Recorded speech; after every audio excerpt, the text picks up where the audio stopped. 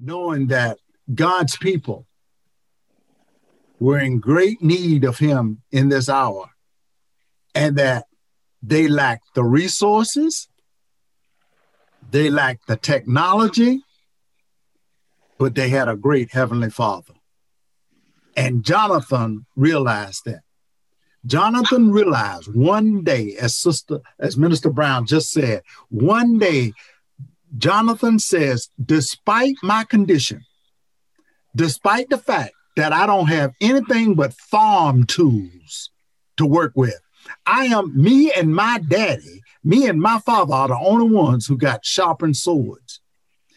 We can't even get farm tools sharpened, Brother Bogan, because the Philistine army had all the blacksmiths. I mean, this nation, God's people, is hovering in cave, in despair, oppressed, afraid, and we have one young man. If I heard Minister Brown right, we had one young man who says, my dad is here,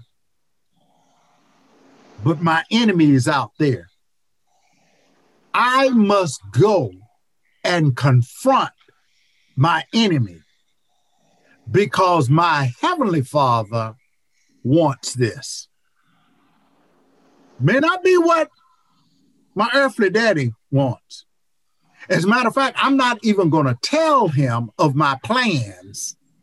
I'm going to keep it a secret from him. But me and my armor bearer, me and the one who will carry my sword for me, because after all, I'm the prince of Israel. I've got an armor bearer. Oh, and it's really, that says something too, is that you may not have a father who's with you, but every brother, every sister ought to have someone who's that ride or die partner, who's willing to go with you in the most dangerous, the most perilous situations. They're with you. And you know what? It's nothing but God that gives them to you. You think you choose them, but God actually gives them. God knew that there would be such a time as this, that the armor bearer would be needed, not only just to carry the sword, but to be a ride or die partner to pursue an enemy that God says that if you have the courage to stand, if you have the courage to go, I'll be with you. And so here we got Jonathan and the armor bearer. They got this secret plan. Minister Brown, take us on out the three. Matter of fact, read the next three verses for me right quick. And Ahai, the son of Ahitub, Ichabod's brother, the son of Phinehas, the son of Eli, the Lord's priest in Shiloh, wearing an ephod, and the people knew not that Jonathan was gone. And between the passages by which Jonathan sought to go over unto the Philistine garrison, there was a sharp rock on one side, and a sharp rock on the other side. And the name of the one was Bozez, and the name of the other was Sinai. The forefront of the one was situate northward, over against Michmash, and the other southward over against Gibeah. You notice that Minister Brown was somewhat distracted by me saying talk. That's one of the disadvantages of being on Zoom as opposed to being in the classroom. See, I'm trying to feed off of the energy here, but I heard Minister Brown say very clearly in verse 3, you would say, verse 3, well, why is all that there? As a matter of fact, God is trying to show you the kind of people that the Father is associating with, the kind of environment that Jonathan is coming out of, this ish kebab, spiritual thug, Phinehas, the son of Eli, a spiritual thug. As a matter of fact, Samuel starts off by saying the sons of Eli were worthless men. So what's the association is, the relevance here is that This is who the king is associated with. This is who he's got surrounded him. This is the environment that Jonathan is coming out of. These are the people that he grew up with. But God has an anointing on his life. So he says, I'm going out and I'm going to confront the enemy. I'm going right where the enemy is. And he on his plan right now is only reconnaissance. He's going to check out the position of the enemy, because while his father, the king, is sitting there shuddering in fear and disobeying God, Jonathan has the courage and the faith to trust God and move out. Two people go toward a garrison of enemy. Y'all didn't hear me because I didn't see anybody shouting in my Zoom. I can't hear y'all, but I can see you. Two people. We think that we've got to have a whole crowd of folk in order to accomplish something. But if God has anointed you and called you to do something, you don't care about the numbers, because as many have stated, the old timers would say, you and God are a majority. So it doesn't matter how many folk are against what God has asked you to do, what God has called you to do. You've got to move out and trust God. And that takes courage, because when you look at the odds, first of all, if 600 warriors, which was the number in Saul's army, were afraid of the Philistines, what's two? If 600 wasn't enough to confront these rascals, what's two going to do? Little becomes much when you put it in the master's hand, when you put it in your heavenly Father's hand. Don't worry about who's with you. Don't worry about if your dad is with you, your family is with you. God is with you. And so this is the plan. We're going to go over and deal with this garrison. Mr. Brown, continue. Verse 6 says, And Jonathan said to the young man that bare his armor, Come, and let us go over unto the garrison of these uncircumcised. It may be that the Lord will work for us, but there is no restraint to the Lord to save by many or by few. And he's not. No. See, Minister Brown, they thought I was kidding. They thought I was kidding when I said that little becomes much. You can't be thinking about what are the odds. The odds are against us. Let me tell you one thing. There are more folk that are going to be in hell than there are going to be in heaven. So when you're contesting against the folk that are down here on earth, the odds are against you. But you've got to stand. You got to have the courage to stand against the enemies of God, no matter what. And I want you to look at that verse 6. He says, we're going over here to this uncircumcised, these heathens. And we're going to stir up. We're going to get in some good trouble. Because two against an outpost, Seeley, you ain't gonna do nothing but start a little mess. You're gonna get yourself killed. Hey, Monty, that's what the world would tell you. But when you've got courage and faith in what you're doing is for God and it is in the will of God, you move out. And he says, for there is no restraint to the Lord to save by many or by few. In other words, God doesn't use a whole bunch of numbers to save folk. He doesn't worry about the numbers. As a matter of fact, to save the entire human race, I want y'all to get this. God sent one son. He didn't say he had a legion of, there were legions and legions of angels that he could have sent. But you know what he said? One son. Because God is not restrained. God is not constrained to dealing with just numbers. You and God are a majority. Yeah. Minister Brown, verse 7 and 8 says what? And his armor bearer said unto him, do all that is in thine heart. Turn thee. Behold, I am with thee according to thy heart. Then said Jonathan, behold, we will pass over unto these men, and we will discover ourselves unto them. You see the importance of just trusting God and not worrying about what you got or how many you got. He's got an armor bearer who's got a sword. He does have a sword. Because if you read in verse 13, Sister Randall, only the king and his son Jonathan had a sword, a sharp sword. Everybody else didn't have anything to fight with. But God doesn't worry about what kind of resources that you've got, because he knows he's your source of all your resources.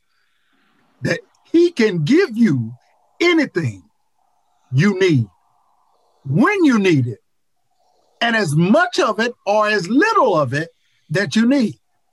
And the thing that I found out about God is that God doesn't work with a whole bunch of folk anyway. He works with individuals, who become a whole bunch of folk. And that because he can get, because see, you find courage. That's when you find true courage, is that when one person is willing to stand up and say, we're going over here, we're going to get in some good trouble. We're going to stir up a mess. We're going to confront these uncircumcised Philistines, and God is going to be with us. I'm going to show you how good God is. He's got a sword, but he's got something else. You remember that armor bearer that I told you that was with Jonathan? Listen to the armor bearer, Minister Brown. Here's what the armor bearer said. He said, Jonathan, that's a great plan. You do whatever's in your heart, because I know your heart, and your heart is for God. Yeah. And if your heart is for God, any plan that you come up with out of your heart, it's got to be a good plan. Now, I guarantee you, if Bobby Key, James Bogan, Montgomery, Robert Newsom, Paulette Lovelace, Linda Mills, Ethel Kinshaw, if Ethel had been there, Ethel would say, look at here, I'm a retiree out of the army. That is the dumbest plan I've ever heard. What you about to say? But see, that's the importance of having folk who don't worry about the army. Not only did Jonathan have courage and faith in God, the armor bearer trusted God. Yes. He heard Jonathan talk to God. He heard the heart. He felt the heart of Jonathan and knew that, hey, if God has directed this, ain't no need of me talking him out of this. I need to encourage this. Those are the kind of people that you need in your life, not people who are going to discourage you. You don't need a father to say, that's the dumbest plan in the world. You don't need a partner who says, that's crazy. You need someone that says, you know what? It's crazy, but with God, we can do this. Amen. See, you got to have somebody. Because, see, the folk that speak no to you the most are the folk who don't know the God you know. The folk who speak no to you the most, they're the folk that don't know your heavenly Father. Amen.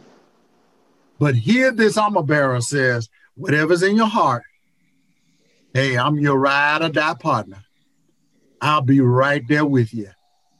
I'm going to hold this sword for you because I'm an armor bearer. I'm going to hold this sword for you because not only do I believe you, I believe God. That's why it's so important to have folk that are in your employment, folk that are in your circle, that trust God. Then Jonathan said, behold, we will pass over to these men, and we will discover ourselves unto them. Sister Brown, 9 and 10, let's see the ridiculousness of this plan further. Because I know y'all think this is ridiculous too. Y'all not fooling me. 9 and 10. Okay, if they say, thus unto us, tarry until we come to you, then we will stand still in our place and will not go up unto them. But if they say, thus, come up unto us, then we will go up, for the Lord has delivered them into our hand, and this shall be a sign unto us. All you military giants that are on this Zoom today, what kind of plan? Y'all got to be realistic. What kind of plan? If somebody just off the street, I mean, just said, hey, let's go over here and attack these thugs. And you know what? If they say, we'll come to you, then you stay right where you are. But if they say, you come on up to us, you go into the enemy. That don't make sense. That I'm telling you, that this was an audacious plan until you see who's behind it. See, some of the things that we do in ministry, it don't make sense to the rest of the congregation. There's some things that you just have to do. And there's some things that even when leadership doesn't buy in, there's some things that God has called you to do for the perfecting of the saints, for the upkeep of the well-doing of ministry. He's called you to do it, and you simply got to do it. And you got to do it despite the fact that folk are telling you this can't be done. Because it would have been very easy for the Resurrection Baptist Church to say, hey, we're just going to wait till the pandemic is over with. And God says, you got all these resources. I gave them to you. You need to use them for my glory. Use what you got. Go with what you know. You can't go with what you don't know because you don't know it. How can you go? So when you go, God has given you certain resources. Just go. Use them and use them to the glory of God, knowing that it may not make sense to the rest of the world. Knowing that, oh, this sounds like a bold, audacious plan. Knowing that, you have to go and you can't even tell everybody that you're going. And see, that's how you know it's of God. See, because a lot of folk want to show their bravery, Minister Brown, by saying, oh, yeah, I'm going to go over here and take care of these Philistines. They want everybody to know.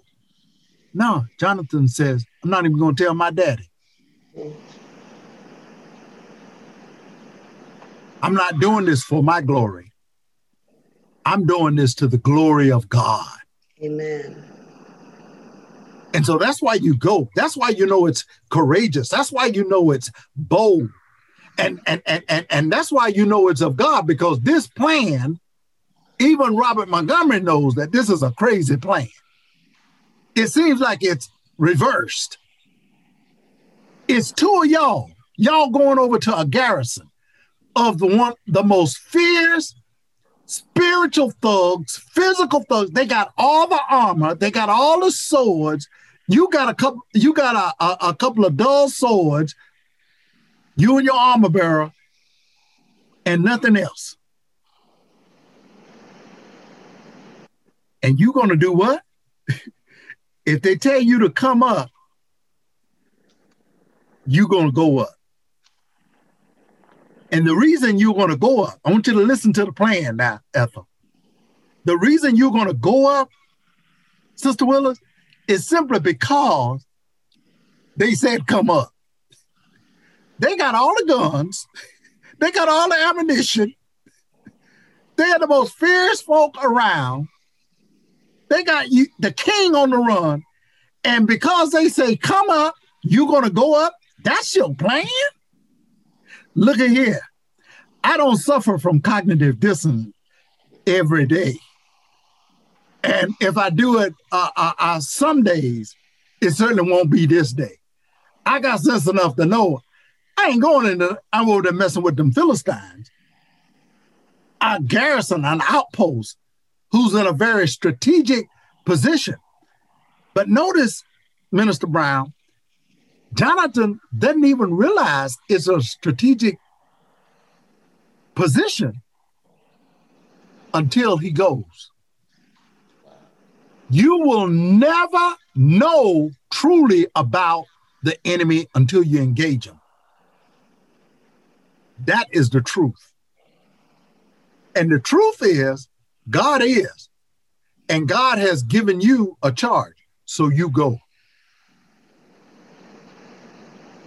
Now, I want you to read very slowly for them, Minister Brown, because I don't want them to miss this. And then we're going to church. Verse 11, I want to show you something. And both of them discovered themselves unto the garrison of the Philistines. Wait a minute, Minister Brown. Mr. Brown, could you please read the scripture as printed? Say it one more time. Maybe I didn't hear you right. And both of them discovered themselves unto the garrison of the Philistines. Are y'all seeing what Minister Brown is reading? Just shake your head if you are. No, say no, that ain't it.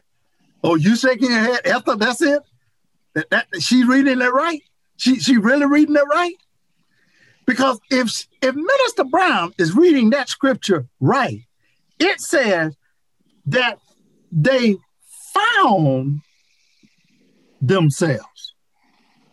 They discovered themselves.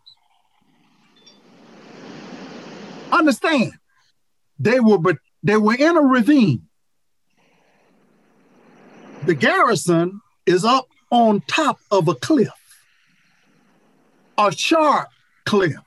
Matter of fact, a cliff, Brother Monty, on both sides. They're in the ravine. The army is up top. And it says, all of a sudden, they found themselves. They discovered themselves amongst the garrison.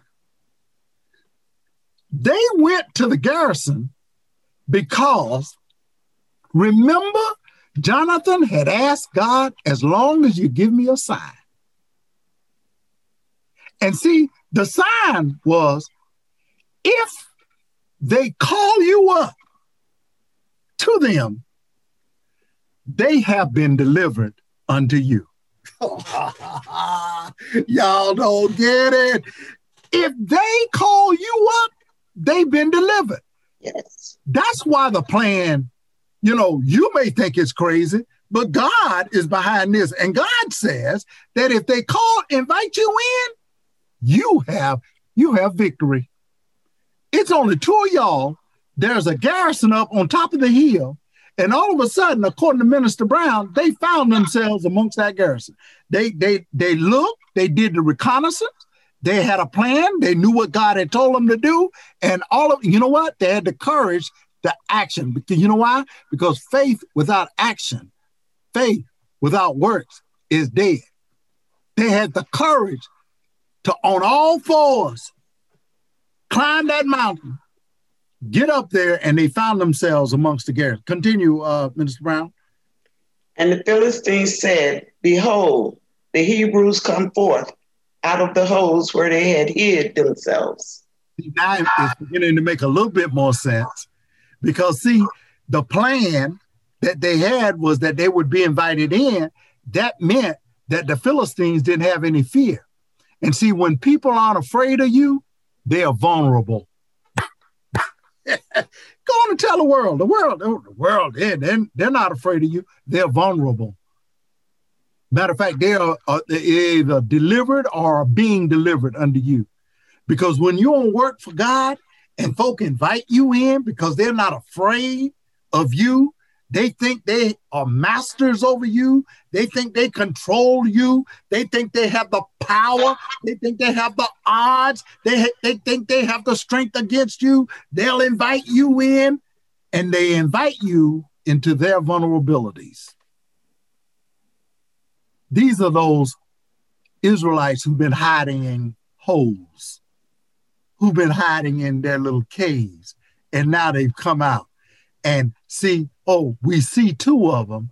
That there must be at least 800 or 900 of them left that have come out of that hole. Actually, it should have been about 600, little less than 600 that are hiding holes with the king. And now this is our chance to kill them all, not realizing that they were inviting death and destruction into their camp. Verse 12 says, and the men of the garrison answered Jonathan and his armor bearer and said, come up to us, and we will show you a thing. And Jonathan said unto his armor bearer, come up after me, for the Lord hath delivered them into the hand of Israel. Yep. Just like he said he would. Just like he said. See, don't think that your plans, that it's you, your plans, your reconnaissance, your skills. We know that Jonathan was a mighty warrior. He was good with a sword. And we know that he was prominent in battle. But if you go on to read the rest of this chapter, you will find that Jonathan, in this first exchange with these folk, he killed about 20 men of that garrison over about an acre of land. About 20 men. A sword, an armor bearer, and Jonathan. An armor bearer and Jonathan killed 20 men. The king is back on the pomegranate tree. Your daddy is right where you left him.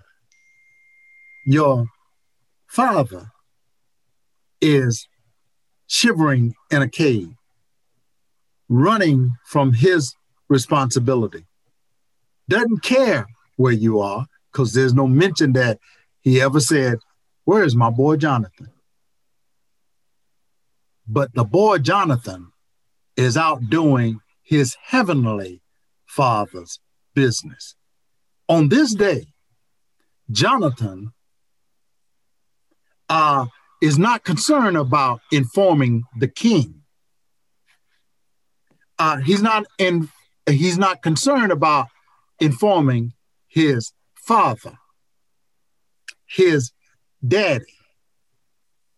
And the reason why he's not concerned about sharing this secret plan with his daddy is because the plan was conceived by the King of Kings, his heavenly Father.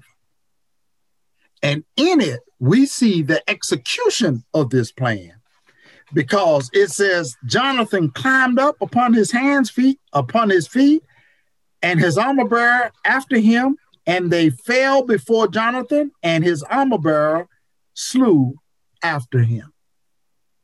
In other words,